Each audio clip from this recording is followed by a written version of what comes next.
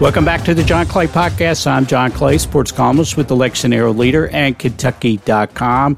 It is Thursday, September the 8th, 2022, and a couple days from now, big game down at the Swamp in Gainesville.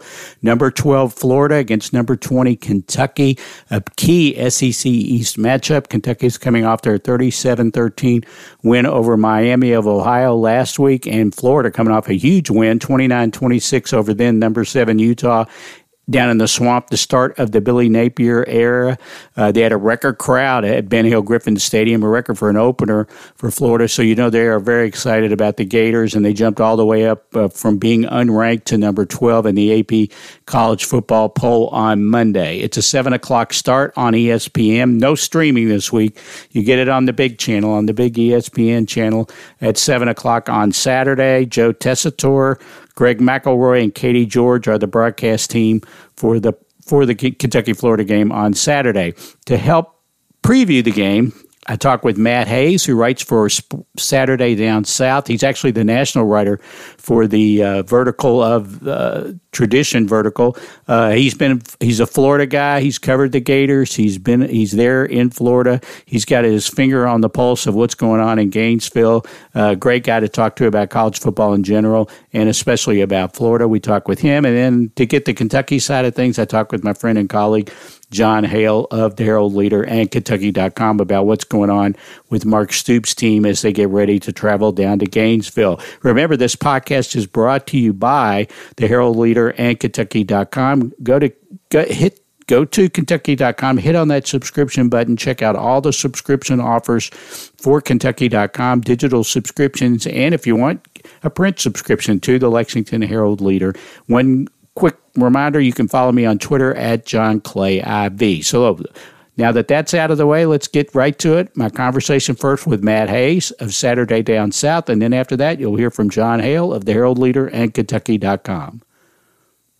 Okay, my guest on the podcast is my old friend, good friend, Matt Hayes, who writes for Saturday Down South and various other publications and his own radio show. We'll get into all that at the end. Matt, how's it going? It's going great, John. How are you? The season has begun, and we've already got a lot of crazy going on. Oh, yeah. That's what makes college football fun, the crazy going on. Right. Cats and Gators, Saturday night in the Swamp, 7 o'clock on ESPN. Matt, you're down there in Florida. You've covered and followed Florida for years. What should we make of this? I know it's only one game, but a big win over Utah. What should we make of this Florida team? I think it was a good win, John, but, I mean, you cover the sport long enough to realize you can never get too high or too low, especially with these, you're talking about 18, 19, 20, 21-year-old kids that who knows what's going to happen in their life during the week. I still think they are what they are. I think they played really well, and they have a really talented quarterback that if he's on and he's playing well, you know, they've got a chance to beat a majority of the teams in their schedule. But they're very limited right now as far as depth. If they get some injuries, John, they've got problems.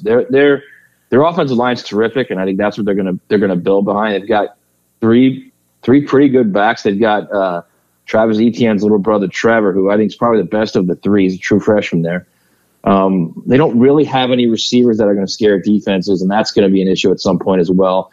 So once they go up against a team that can stop the run or at least control them a little bit and make them throw the ball, it's not that Richardson can't throw it, which I think he's already proven he can. I don't know that they have the guys on the outside, John, that can win on the outside, really, and can get off bump coverage. So that's going to be a problem for them. And like I said, they're not deep. So if they get an injury, or if, you know they start to get tired, like you saw in that second half of the Utah game, where Utah basically just lined up and ran it like 14 of 17 plays and was just gouging them. Right. That can be a problem for them as well. So I guess, long story short, I think they're very happy, obviously, with the win, and the first game with Billy Napier in a rebuilding process there.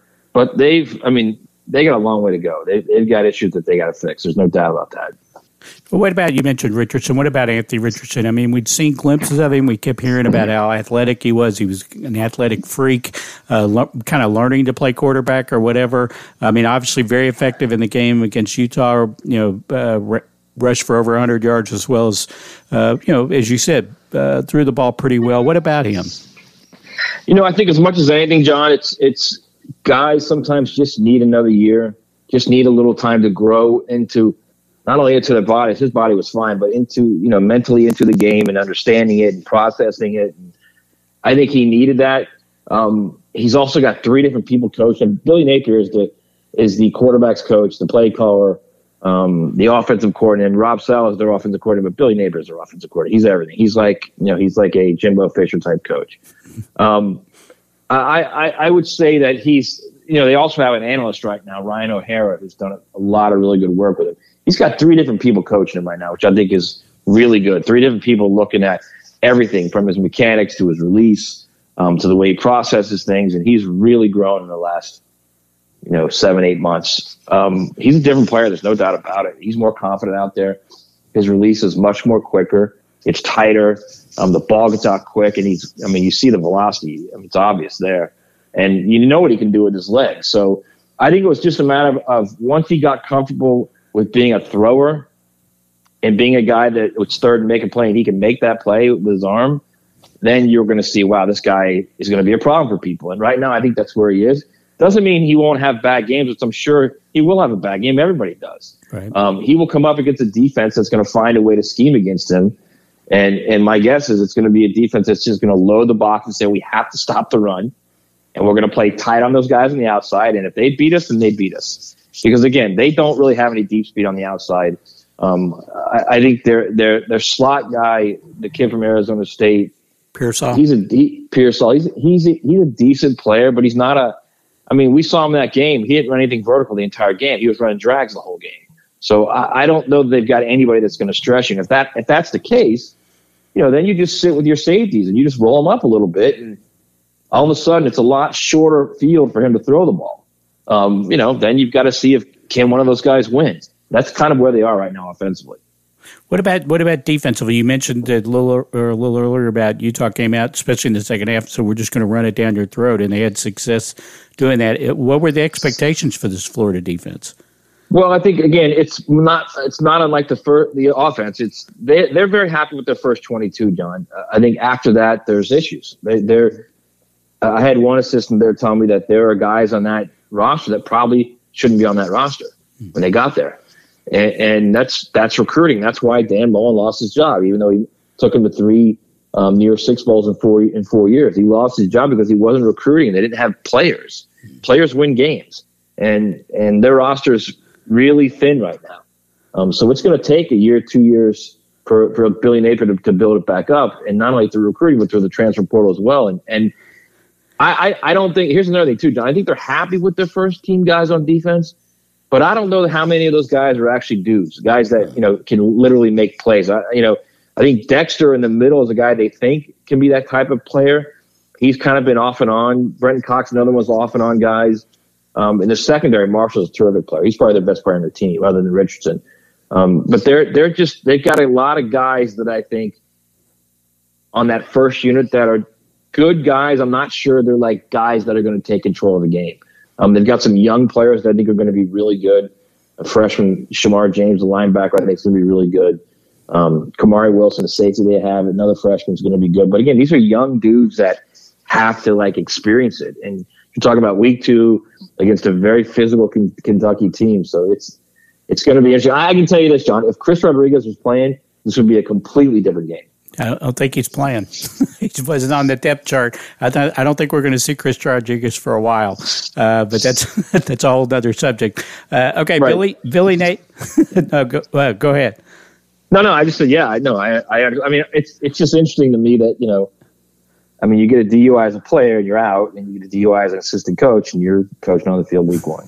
So it's just odd to me. That's all. There's more going on than just the DUI. No, I know that. I know that. There are other factors involved as well. But anyway, okay, Billy Napier. As you mentioned, it all went south pretty quickly for Dan Mullen. Billy Napier's now the guy. Is he the guy? I like Billy Napier. I like what he did in Louisiana. I like his background. What do you think of him? Is he the guy that's going to get Florida back to being Florida again? What's interesting, John? So I've been around this program. I started covering it in the mid-'90s for the local Jacksonville paper. When you were covering for the Lexington paper, we started around the same time. I don't think they've ever had a coach like this. Really? And I'll explain it to you this way. He's a very measured guy. He's a very measured and detailed guy. He never gets too high. You never see him get crazy. You never see him calling any other coach out. You never see him do, just like crazy stuff. They haven't had that. If you think about this now, so they had Mullen. Before Mullen, they had McElwain, who, the shark guy, and whether it was him or not, and the alleged death threats, and then you got Muschamp, who I love, but Muschamp's, he's a wild dude. He's a wild guy. Then you've got Urban Meyer. We all know about Herb. Then you got Spurrier, who said what he wanted to say. Right. I mean, they literally have not had a guy that's just measured, and this is what we're going to do. This is our plan. If you guys figure out the plan, you believe and trust in the plan, guess what? We're going to win games. And it's just, I think it's unique at that point that he's a guy that doesn't panic. Like in June, the fan base, John, I mean, you wouldn't have believed it. So, I have a weekly radio show in Jacksonville from 12 to 3. And, man, people are calling and panicking that Florida's getting beat on recruits. I thought this guy's whole thing was about recruiting. We have the 30th, whatever it was, ranked class. What's going on? And he actually had to write a letter, like a public letter of, hey, don't worry. We know what we're doing here, which to me was just like amazing. He's been on the job for like 6-7 months, and he's got to write an open letter to the fans saying, we know what we're doing here. Don't worry. And then meanwhile, 2 weeks later, when July starts, he starts picking off 4 stars everywhere. He starts turning guys from Alabama and turning a guy from Georgia. And now all of a sudden they've got the number 10 ranked class in the country. And now all of a sudden the fans love. You know how fans are, but especially this fan base is ridiculous, and they're just a little nutty. And I think they're going to have to kind of come to grips with the fact that their coach is not like that. Right. He's not an emotional guy. He's not going to go over the edge. He's very measured. I keep using that word because I think that's the best word for him. He's very measured in his approach and what he does and his process. And they haven't had anyone like that. I think it's hard for them right now to kind of adjust to it. Yeah. Well, I mean, I mean, if you go by his track record, and I mean, under Saban, under Sweeney, I mean, and he's, I think, and obviously they're off to a good start. What about the rest of the SEC? I know we've only been through 1 week. I know Vandy's played 2 games, but what impressed you? I know you wrote that this Georgia team could be better than the national championship team last year. You know what's interesting, John? I'm going to write this later in the week. Think about this now, okay? We saw Anthony Richardson's 2-point conversion, that pump fake, and it was phenomenal. Okay, I think they played it on ESPN about nearly as many times as they played the Jadeveon Clowney hit on the Michigan kid. But think about this now, okay? Think about this, and I'm being dead serious here. Okay, I'm going to write about this later this week too. Stetson Bennett, what he did against Georgia on that scramble, and then getting away from the rush and throwing and circling back to the left side and throwing that ball. Right. And hitting Ladd McConkey for the touchdown. If that was Anthony Richardson or Bryce Young or C.J. Stroud or even Will Levis for that matter, imagine how crazy ESPN would have been about that, right? It would have been, oh, my God, look at this throw. But the fact that it's little 5'10", 180-pound Stetson Bennett, who's just along for the ride at Georgia, and their great defense, and all he's doing is trying not to screw it up, and then it's no big deal. What he did in that game against Oregon, if I'm a defensive coordinator in the SEC or college football for that matter, I'm thinking we've got big problems because he throws on time now. He throws with accuracy. He throws a really pretty deep ball. And that offense now, they do things that they couldn't do in the past. Like you're going to see Monken call different games now because they can do things they couldn't do in previous years with Stetson. So to me, look, if they're 13-0, John, and I think their defense is really good. They're really good. They've got guys that can run, just like last year. They get to 12-0 or 13-0, he's winning the Heisman, man. He is going to win the Heisman. Whether people want to hear it, whether people like it, because if they're 13-0, he's going to have 30-plus touchdowns, and it's going to be because of the offense and the defense, not just the defense. Yeah, well, no, they look very impressive. They're impressive. Yeah, he had a great game, no doubt about it. Okay, Matt, before I let you go, what's going to happen Saturday night? Not asking for prediction, but what kind of game are you expecting Saturday in the Swamp? I'm expecting a team that, and this is by no fault of Billy Napier, or even by the team itself. You got to learn how to handle success, and There's a natural letdown. There's no doubt about it. I'm expecting a fourth quarter grinder, man. I mean, I'm looking at like a 20-17 type game. Again, if Chris Rodriguez was playing, it would be a different game. I would actually be tempted to pick Kentucky if he was playing. But I don't know that Kentucky can run on them without him, can run consistently. But, again, I love Mark Stoops. I love the way he coaches, and his teams are tough. And that's what you're going to have in a game like this. You're going to face a team that's going to have a natural letdown. And if you are a physical team that can stand there on the line of scrimmage and trade blows, you got a very good chance of winning that game. Yeah, I agree. I think it's going to be a grinded out fourth quarter game. I agree wholeheartedly. Okay, Matt, now it's your time. Plug everything you're doing, because I know you're doing a bunch of stuff. And where can people find you online and on the radio? Okay, so you can find me writing at the website is all under the umbrella of Saturday Football. So it's Saturday Down South, which is SEC specific, Saturday Tradition, which is Big Ten specific, Saturday Roads, which is ACC specific, and Saturday Out West, which is Pac-12 specific. So I'm a national writer for all of those verticals, as well as you can listen to me from 12 to 3 on 1010XL in Jacksonville. Every day we talk. We are the flagship of the Jaguars and the Gators, so we just talk football, man. Even like during the summer or during baseball season or basketball season, it's all football, man. and Matt is Mr. Football. He's the guy he's the go-to guy for football, not just South but across the country. I enjoy reading his stuff. He does a great job. He's done a great job for a long time. Matt, great to get you on the podcast. I really appreciate it. Thanks again. Thank you, John. It's my pleasure. Anytime. Hey, one more thing. Where can they find you on Twitter? You didn't give your Twitter. Oh, it's at Matt Hayes, MattHayes CFB, college football, at Matt Hayes CFB. That says it all right there, Matt Hayes, college football. Thanks again, Matt. Appreciate it. Okay, John, have a good day. Okay, my guest now on the podcast is my friend and colleague at the Herald Leader who covers UK football, John Hale. How's it going, John? It's good. How are you?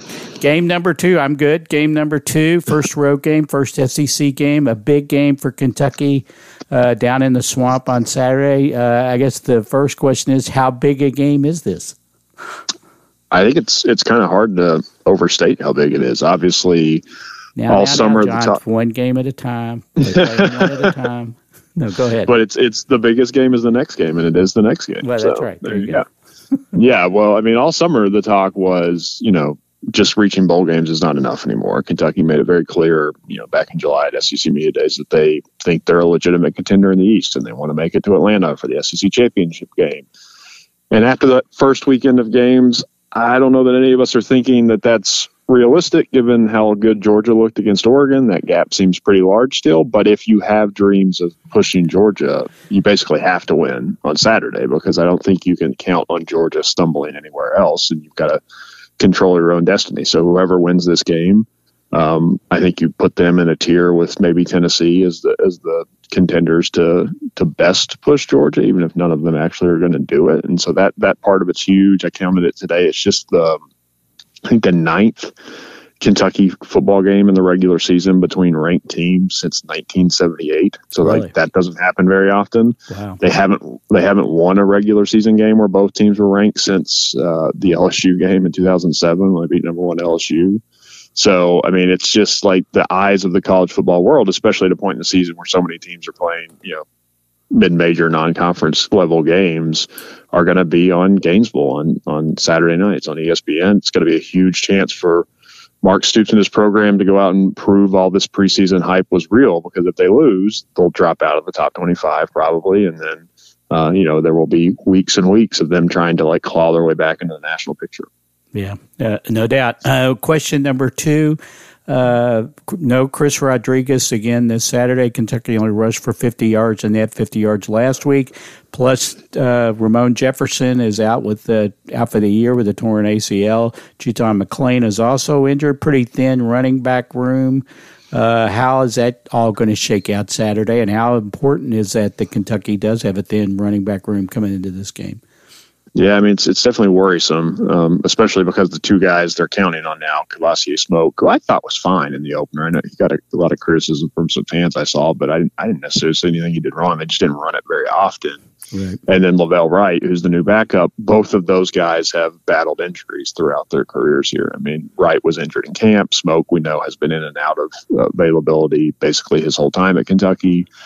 So they're not the most durable guys themselves, which, adds more concern to it. I'm interested to see. I mean, I think they have to mount a competent rushing attack to have a chance this weekend.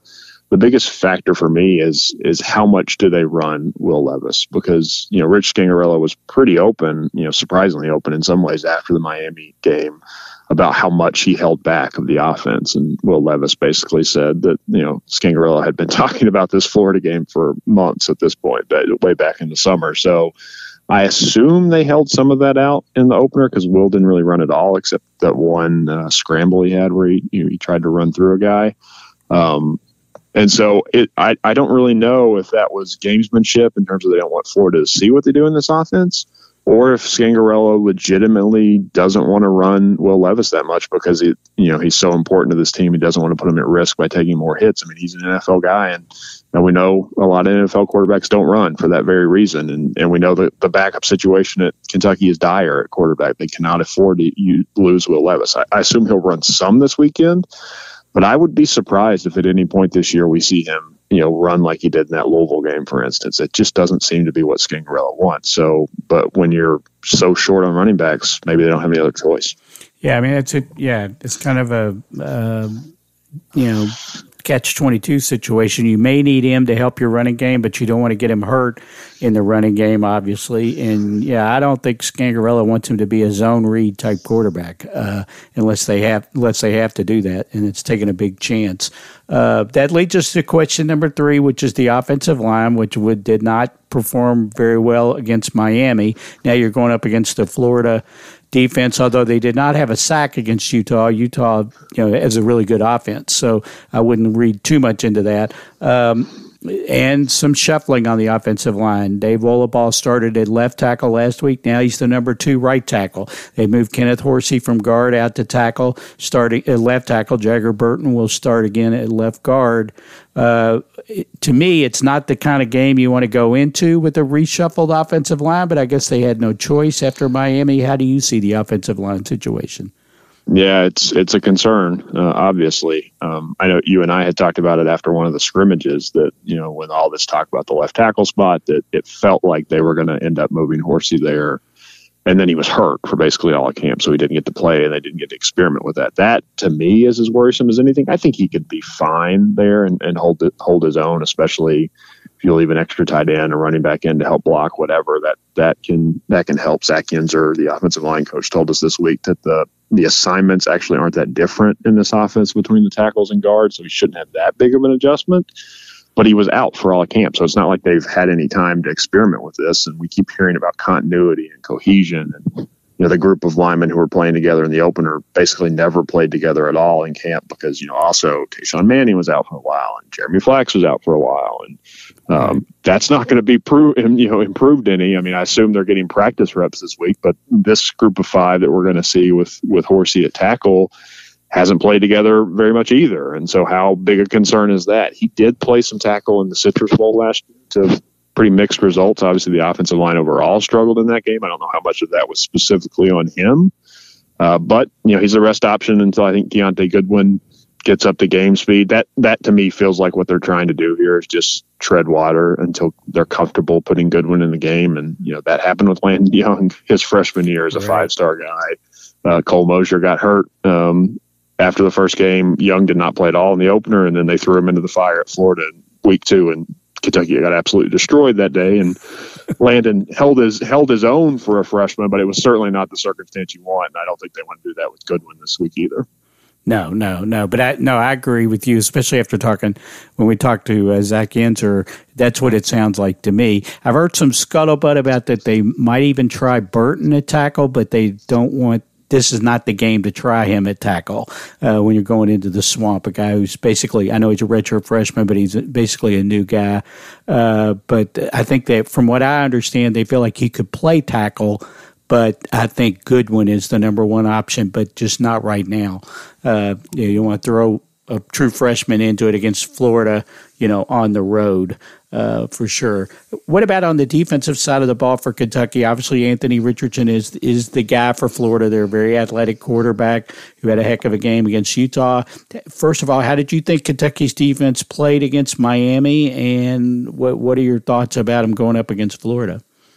I thought the defense overall was fine in the opener. It's funny in these games where they start off slow, and obviously Miami had that long drive to start the game. Everybody gets in kind of a negative mindset no matter what happens from then. People think that they played badly, but the defense was pretty good afterwards. I did think it was a little concerning that the defensive line didn't appear to get a lot of push, wasn't in the backfield a lot against a MAC team. How are they going to do against a legitimate SEC team? That's a question for me, but they have so much experience on that side with those linebackers and guys in the secondary that I feel like they should not be, concerned about the moment or being too worried about that, but they're going to need some of those freshmen to play big roles this week. And whether it's Deion Walker on the defensive line or Alex Safari, the guy I think really is important, especially against Richardson this week, because he just has the body type at that nickel medium position where he can play in coverage, but he's also really, really big. I mean, he's basically as big as a linebacker, so that could be really important when Richardson, tucks it and runs a little bit. I think it's one of those games where he's going to get he's going to have a couple big runs, and you're just going to have to live with it.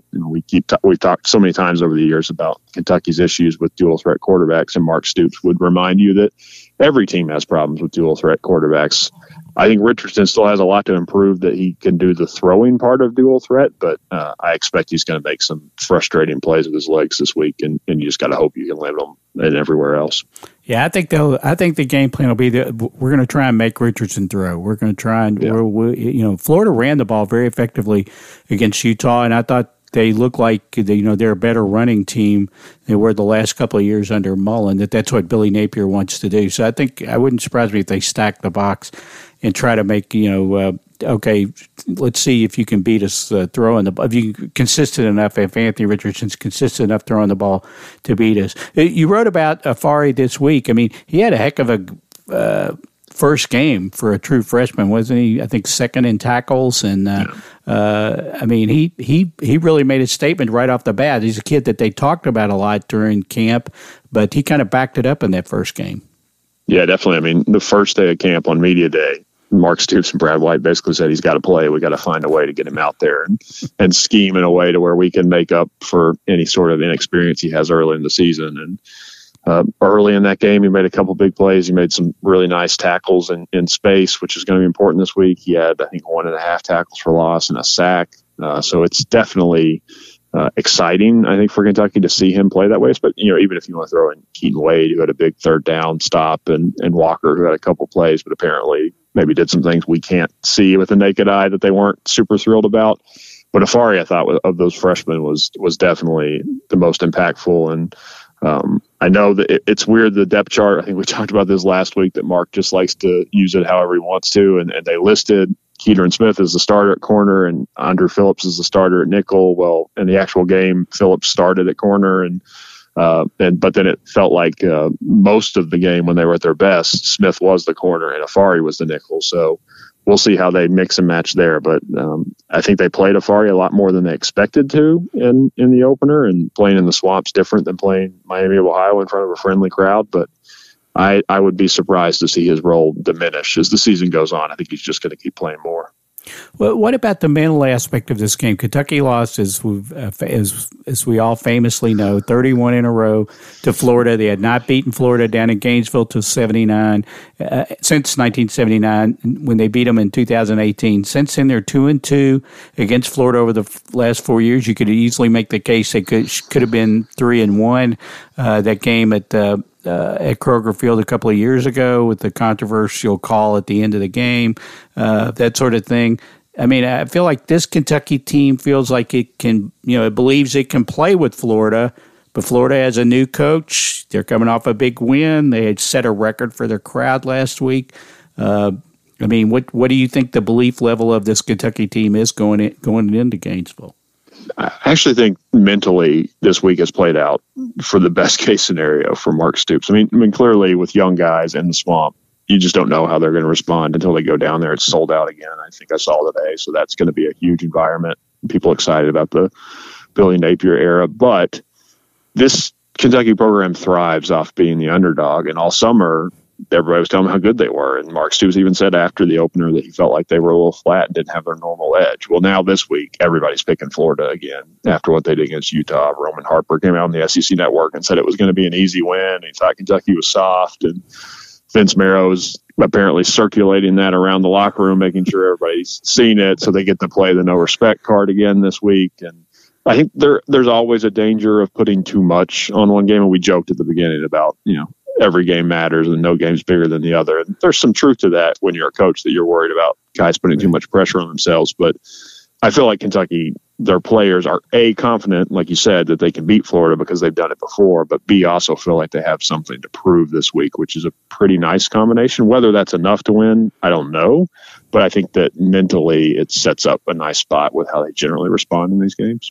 Yeah, I mean, we're recording this on Thursday morning after practice last night, Wednesday night, which we talked to the defensive coaches and players. And J.J. Weaver brought it up about that Florida was bad-mouthing them. And he said the players were talking. I don't know if that's true, but I know the SEC what was said on the SEC network, I think by a couple of guys, was circulated among the players. So, yeah, they don't miss a chance to put a chip on their shoulder. No, for sure. And, for as much as Mark at the beginning of the week, somebody asked him, how important is this game? And he said, what do you want me to do? Just like pack it in after it's over if we lose or whatever?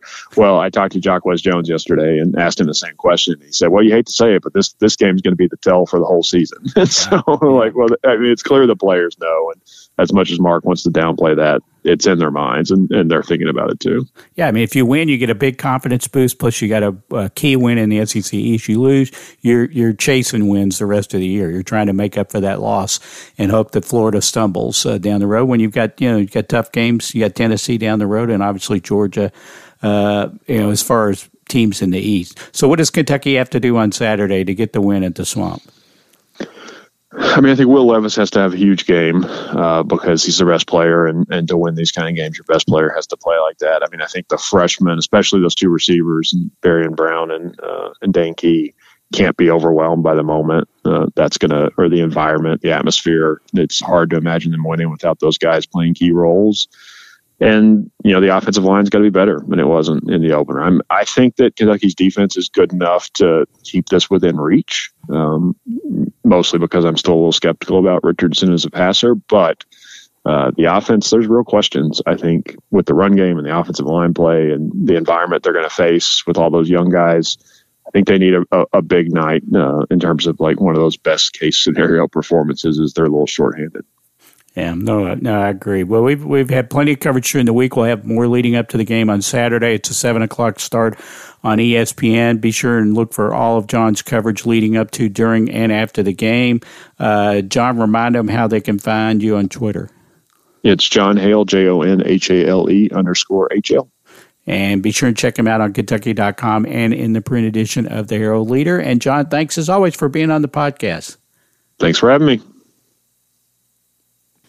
Okay, that'll do it for this edition of the John Clay Podcast. My thanks to Matt Hayes of Saturday Down South and John Hale of Kentucky.com. Great job previewing the Cats and Gators on Saturday. As we mentioned before, it's a 7:00 start on ESPN. We'll have plenty of coverage on Kentucky.com leading up to, during, and after the game. Look for my Twitter updates during the game. Like I said, you can follow me on Twitter at JohnClayIV, on Kentucky.com, on my Sidelines blog. Look for the live updates, which is a dedicated collection of tweets about the game. You can keep up with all the action there. Look for my 3 takeaways after the game. Look for John Hale's coverage after the game. Look for Mark's story, his 5 things you need to know. You can follow Mark on Twitter at Mark C. Story.